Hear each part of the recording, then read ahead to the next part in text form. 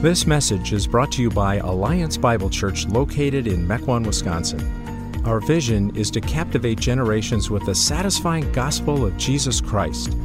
For more information about Alliance Bible Church or other resources, please check out our website, myabc.church.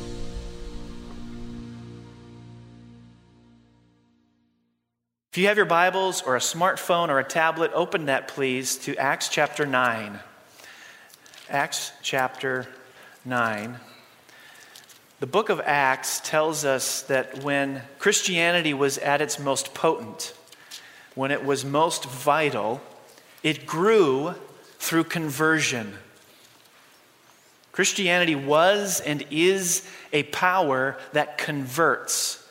It transforms you from the inside out. And the classic example of this is seen in the conversion story of Saul, the story that we're going to look at today, who would later become known as the Apostle Paul. Now, if we were studying the book of Acts chapter by chapter, we would discover something. Luke, who wrote Acts, records a number of conversion stories. But no conversion story does he talk about more frequently than Saul's conversion story. So we should all take that as a hint. Luke wants us to pay close attention to this conversion story. So let's read about it. Acts chapter 9, starting in verse 1. Meanwhile, Saul was still breathing out murderous threats against the Lord's disciples. He went to the high priest and asked him for letters to the synagogues in Damascus, so that if he found any there who belonged to the way, whether men or women, he might take them as prisoners to Jerusalem. As he neared Damascus on his journey, suddenly a light from heaven flashed around him. He fell to the ground and heard a voice say to him, "Saul, Saul, why do you persecute me?" "Who are you, Lord?" Saul asked. "I am Jesus, whom you're persecuting," he replied. "Now get up and go into the city, and you will be told what you must do." The men traveling with Saul stood there speechless. They heard the sound but did not see anyone. Saul got up from the ground, but when he opened his eyes, he could see nothing. So they led him by the hand into Damascus. For 3 days he was blind and did not eat or drink anything. In Damascus there was a disciple named Ananias. The Lord called to him in a vision, "Ananias." "Yes, Lord," he answered. The Lord told him, "Go to the house of Judas on Straight Street and ask for a man from Tarsus named Saul, for he is praying. In a vision he has seen a man named Ananias come and place his hands on him to restore his sight." "Lord," Ananias answered, "I have heard many reports about this man and all the harm he has done to your holy people in Jerusalem, and has come here with authority from the chief priests to arrest all who call on your name." But the Lord said to Ananias, "Go, this man is my chosen instrument to proclaim my name to the Gentiles and their kings and to the people of Israel. I will show him how much he must suffer for my name." Then Ananias went to the house and entered it. Placing his hands on Saul, he said, "Brother Saul, the Lord Jesus, who appeared to you on the road as you were coming here, has sent me so that you may see again and be filled with the Holy Spirit." Immediately, something like scales fell from Saul's eyes, and he could see again. He got up and was baptized. After taking some food, he regained his strength. We're going to be looking at 4 aspects to Christian conversion. And as we do, I want to encourage you to do what this Saul, the Apostle Paul, would tell the church in Corinth years later. He wrote to them saying, "Examine yourselves to see if you're in the faith."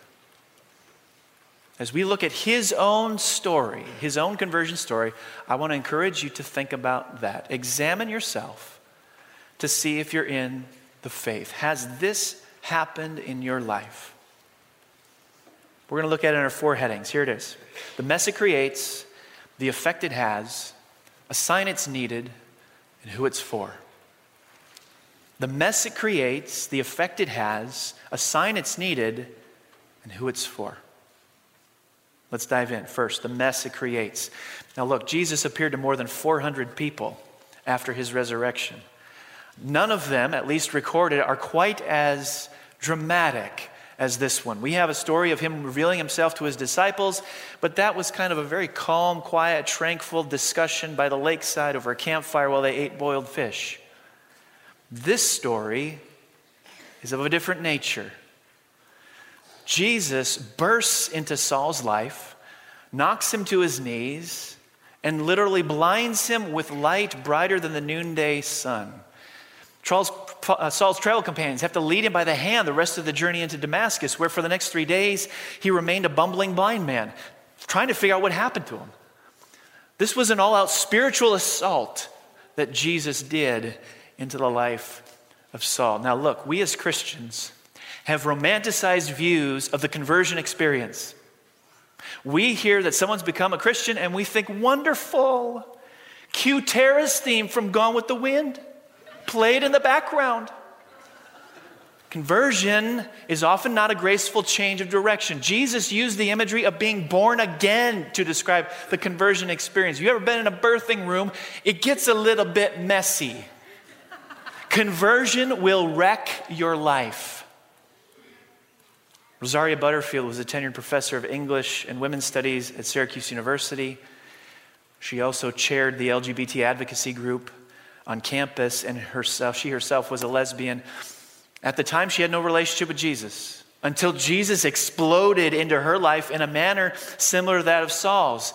And as she recounts her own story, these are her words. Listen, conversion put me in a complicated and comprehensive chaos.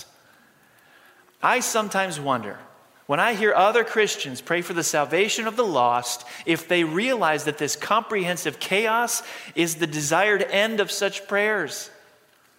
Often people ask me to describe the lessons that I learned from this experience. She says, I can't. It was too traumatic.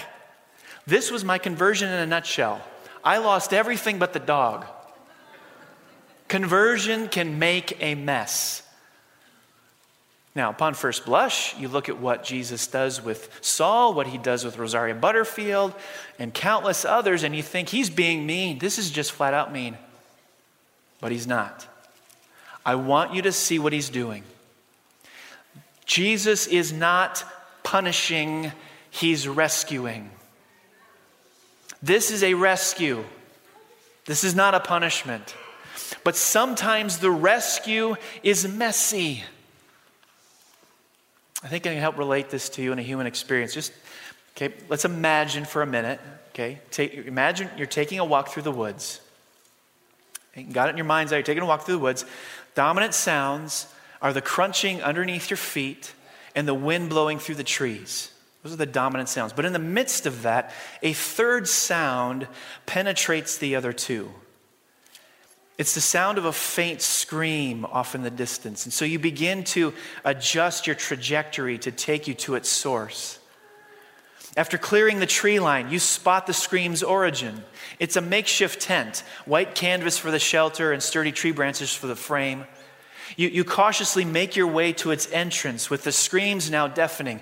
Once you step inside, you're horrified by what you see. One man is cutting off the leg of another man. The words torture and cruelty and inhumane aptly describe the scene. But what if I was to say to you, what you think is a torture is actually a rescue? What you are lacking is context for what you see. The context is this. The date is July 2nd, 1863. The location is Gettysburg, Pennsylvania. The situation is the American Civil War, and what you're witnessing is not a torture, but a rescue. A medic amputates to save a life. The mess conversion creates is not Jesus enacting a vendetta.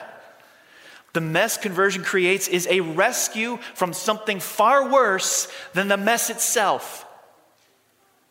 If Jesus doesn't create this mess now, just as it would be for that Civil War soldier, there will be a whole worse mess to endure later, one from which there is no rescue. This is the mess conversion creates. But it's not a punishment. It's a rescue. Second, the effect it has. Now, through Jesus' confrontation of Saul, we learn something about Christian conversion. We learn that Christian conversion is not a response to some general spiritual or emotional experience. When Jesus explodes into Saul's life, Saul does not say, What is this experience I'm having? No, what does he say? Who are you, Jesus? Who are you? See, Christian conversion always involves asking Jesus, who are you? Not, who are you in some general sense. Saul knew who Jesus was or claimed to be or what people said about him. That's why he's persecuting Christians to begin with. Saul intellectually understood the information, but the penny hadn't dropped. See, the effect of conversion isn't to give you an emotional high that is designed to give you enough fuel to make it to the finish line of your life. No, the effect of conversion is to overwhelm you with a glimpse of Christ. The effect of conversion is to intoxicate you with Jesus. The effect of conversion is to plant in you an obsession with Jesus. See, there are lots of people out there, and you might be one of them, who have been duped into thinking they're Christians because they've had some subjective, emotional, religious experience. But if Jesus didn't become foremost in your mind's eye, that's not a conversion.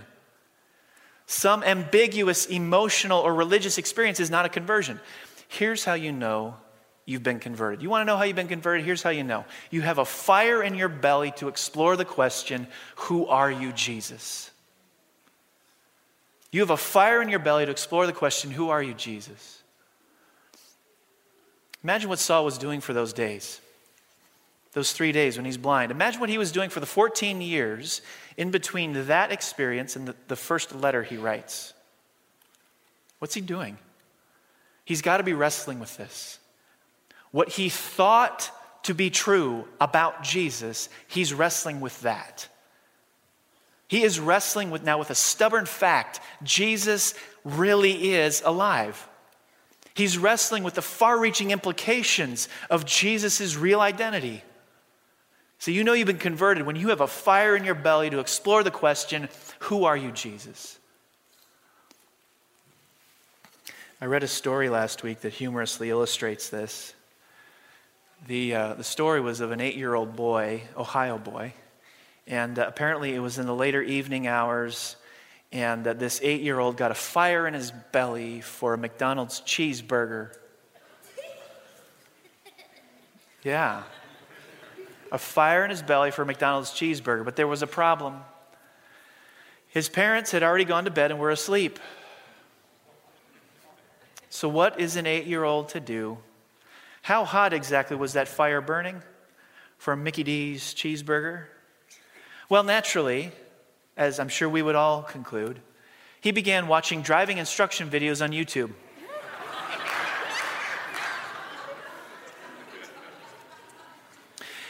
And after doing so, he put his 4-year-old sister in his parents' minivan. Yes, my friends, never underestimate the power of the YouTube video. Because this 8-year-old managed to make it the 1.5 miles from his house through 4 intersections and pull up to the drive-through window. This is a true story, by the way. When the workers saw this, they thought they were being pranked. But when they scoured the van and realized there were no adults in there, they realized this was no prank.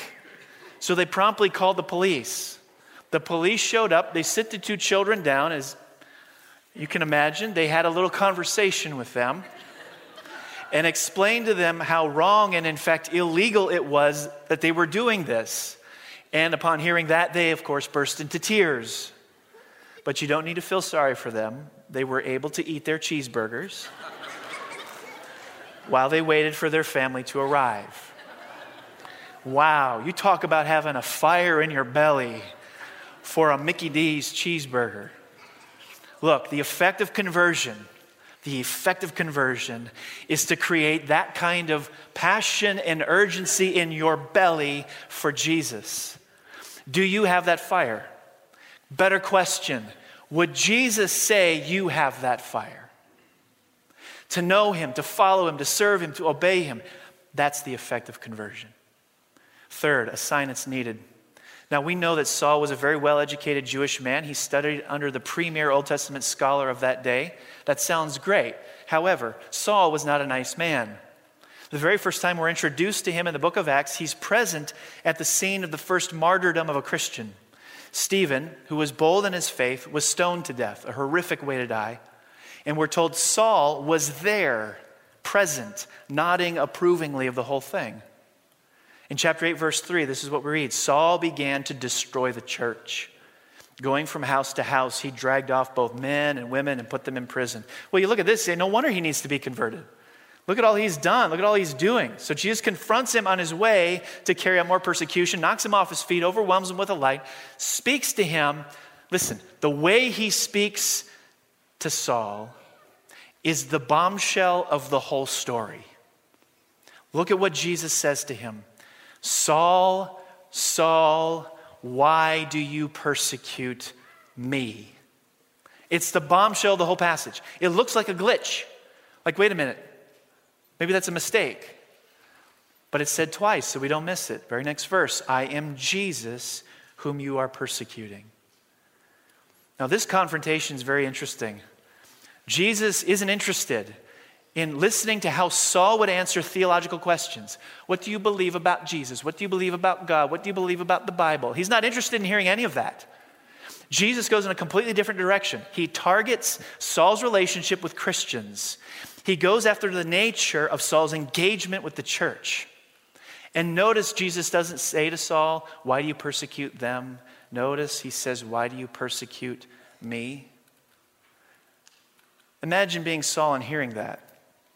You think to yourself, now, well, I don't know who you are, but I'm not persecuting you. I'm on my way to persecute them. I wasn't planning on persecuting anyone quite so bright. Jesus is saying, no, Saul, what you're doing to them, you're doing to me. We can't be separated. That's the bombshell of the whole story. Jesus so identifies himself with Christians, the church, that what is done to them is done to him.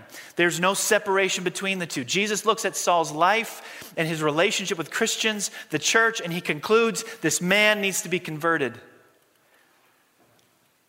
I wonder if Jesus is saying the same thing about you today. Your relationship with and to the church is a reflection of the true nature of your relationship with Jesus. Some of you are here today because it's Easter, and I'm very glad that you're here. But let's just state the facts. I may not see a lot of you until Christmas. When Jesus looks at your relationship with the church, what kinds of questions would he ask?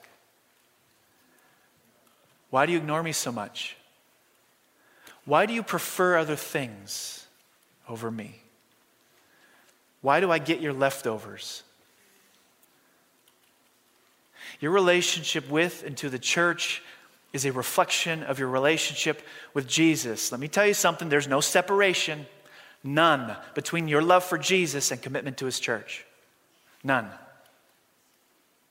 One sign you need to be converted is that there's very little intermingling of your life with the life of the church. One sign you're not a true believer, a true Christian to begin with, is that there is very little intermingling of your life with the life of the church. Think about this another way. Did you know that Jesus calls the church his bride? Did you know that? You can't love Jesus and hate his bride any more than you can say to me, Brian, you're great. We'd like to have you over for dinner, but we can't stand your skank of a wife. I got her permission before I said that.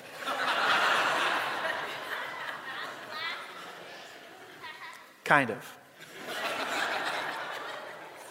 Now listen, your involvement in the church is a reflection of the health of your relationship with Jesus. There's no separation between love for Jesus and commitment to his church. So when Jesus evaluates your commitment to his church, when Jesus evaluates your commitment to his church, what would he discover is your love for him? Last, who it's for.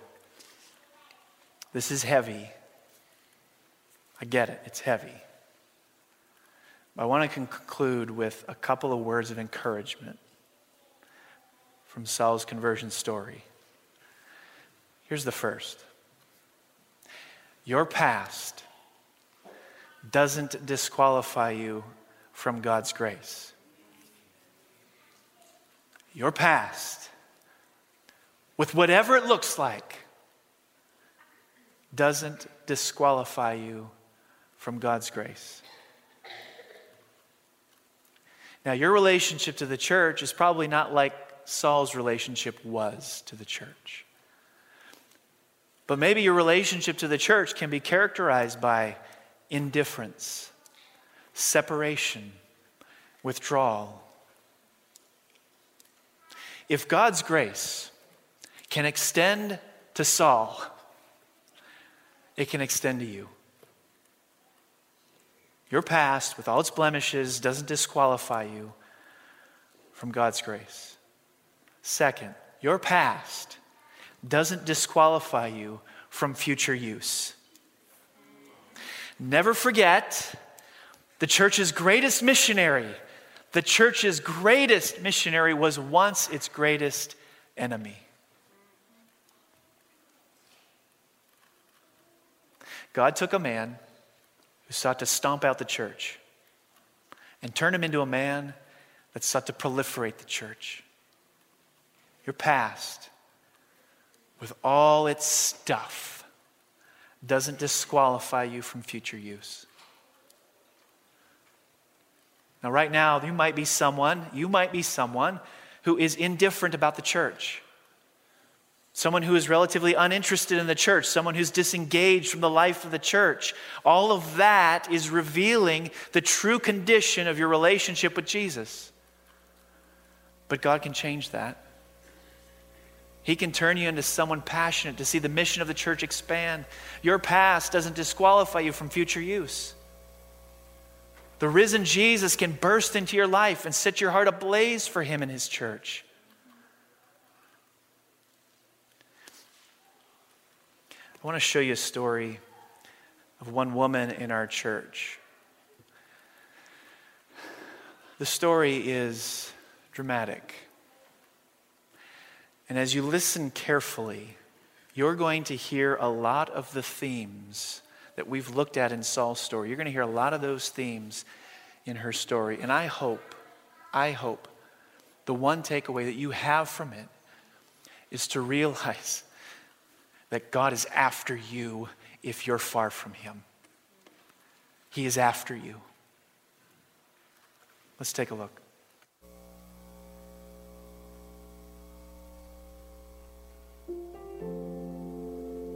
After my parents divorced, we were raised by our mother. The household that we lived in was pretty abusive. So when I was 11, my brother and I started going to youth group at Alliance. This was pretty much the only exposure that we had to Jesus and the gospel and stuff, and I always felt safe there, which was, a new feeling for me. Nobody in the youth group or really many of my friends knew about the abuse at home. It kind of was just normal to us, so I don't think we even thought that we should tell anybody. It's just kind of the way that it always was. A few years later is when I met Chris. In the beginning, he was very, kind, loving, and accepting. About a month or two into the relationship, it just kind of switched. He went from that to kind of just doing whatever he could to break me down. He would say things chipping away at my character and who I was. He was abusive in all the ways that you can be abusive. At that point, I was so defeated and depressed that I just believed everything that he said about me. While him and I were dating, there was somebody close to our family that was violating me for an extended period of time.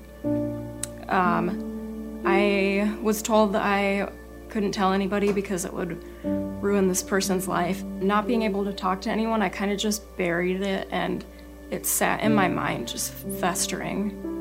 And it just ate away at me. There's something so hard about having something happen and being broken, and you can't explain to anybody why you're so broken because you're not allowed to talk about it. It's very isolating, and as a result, I just felt very alone all the time.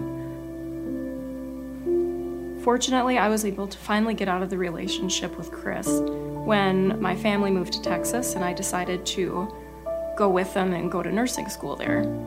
Then after I graduated nursing school, my mom moved the family back up to Wisconsin. So it was around this time also that I ended up in the hospital with kidney stones. While I was there, they put me on morphine, they gave me painkillers, all that stuff. To be honest, it was amazing. It took away the physical pain, but more importantly, took away the emotional pain. And it was the first time I had relief from all that internal struggle.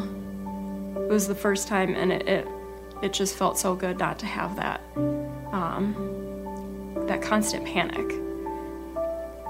I just remember a few times trying to stop, and I would go through severe opioid withdrawal.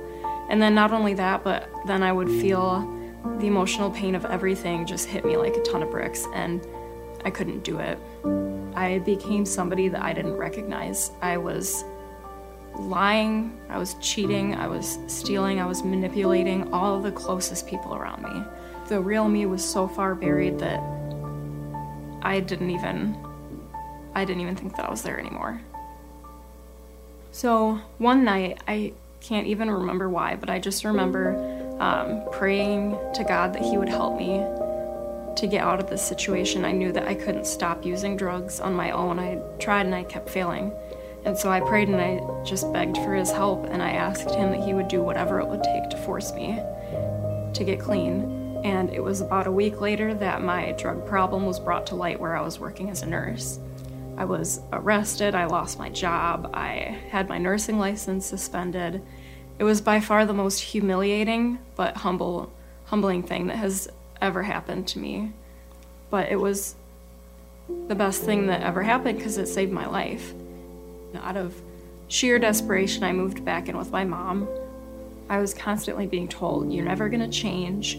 You're never gonna change. You're always gonna be the same."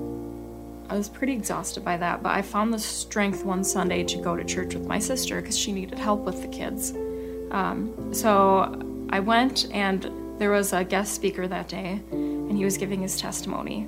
He talked about how he used to have anger problems, and he had tried for so long to change, and he couldn't. He was even, physically abusive to his wife and kids, and he just thought he was too far gone. But one day he just started praying to God every day, asking Him if He would change his heart, and he started reading his Bible every day.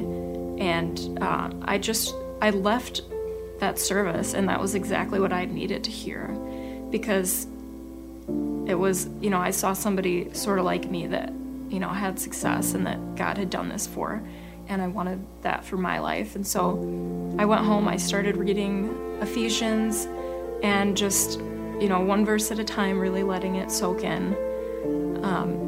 I started praying every day that, that God would change my heart. After I'd been reading the Bible for, I think it was only 2 days, all of a sudden it was like my eyes were opened to the situation, and I saw my sin, my mistakes, everything for what it was. And just the weight of that was so heavy, and, feeling the full impact of what Christ did for me on the cross, and understanding that, man, if I was the only one, He would have still done it. And it was such a powerful feeling. It was amazing. I just felt like there was this burden lifted, and I felt lighter. And at that point, I just prayed to God, and I just said, I completely surrender my life to You. Whatever You have, Your will, not mine. I kept saying that over and over. And He just really kind of took over my life, and no matter what anxieties I might have, I would just always have this sense of peace and just contentment, and like everything was going to be okay. In this process of rebuilding my life, I met my husband. He's comforting. He's such an amazing spiritual leader. He helps me grow in my relationship with Christ. We have so much joy in our life. So it's been really cool to see just how much God has changed in my life, and just, in my heart. I have so much joy. And it's just amazing, because all these things that I never thought I could change about myself, He's totally changed, and he's taken everything that has happened and just completely redeemed it. Nobody is too far gone. Just ask the nurse who was arrested. He can do anything. It's amazing.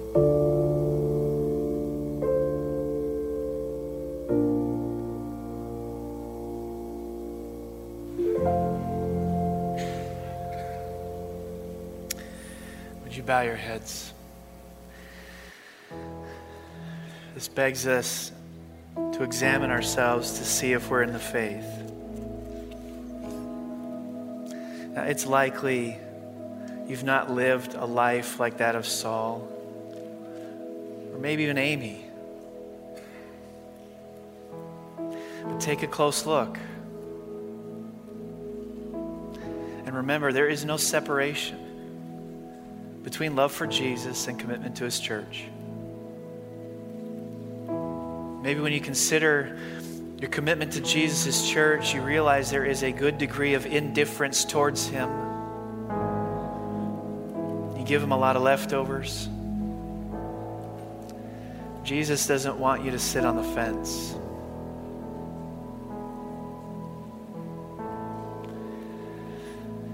So gauge the intensity of the fire in your belly to know him, to follow him, to serve him, to obey him. Does that fire burn hot? If it doesn't, ask Jesus to burst into your life. Ask him. Ask him to knock you to your knees. Ask him to create a mess. And remember, the mess is not punishment. It's a rescue.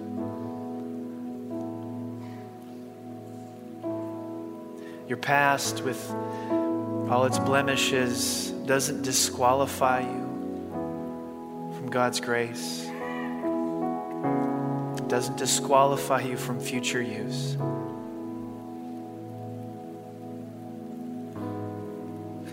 Just as Jesus called out Saul by name,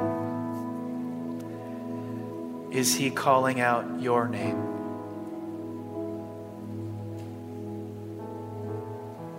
Answer him. Who are you, Jesus? Show me.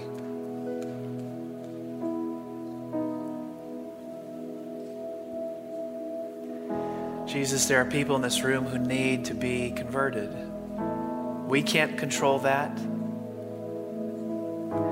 but we can plead with you to burst into hearts you do not occupy. Knock them to their knees. Rescue them. Put a fire in their bellies to know you, follow you, serve you, and obey you.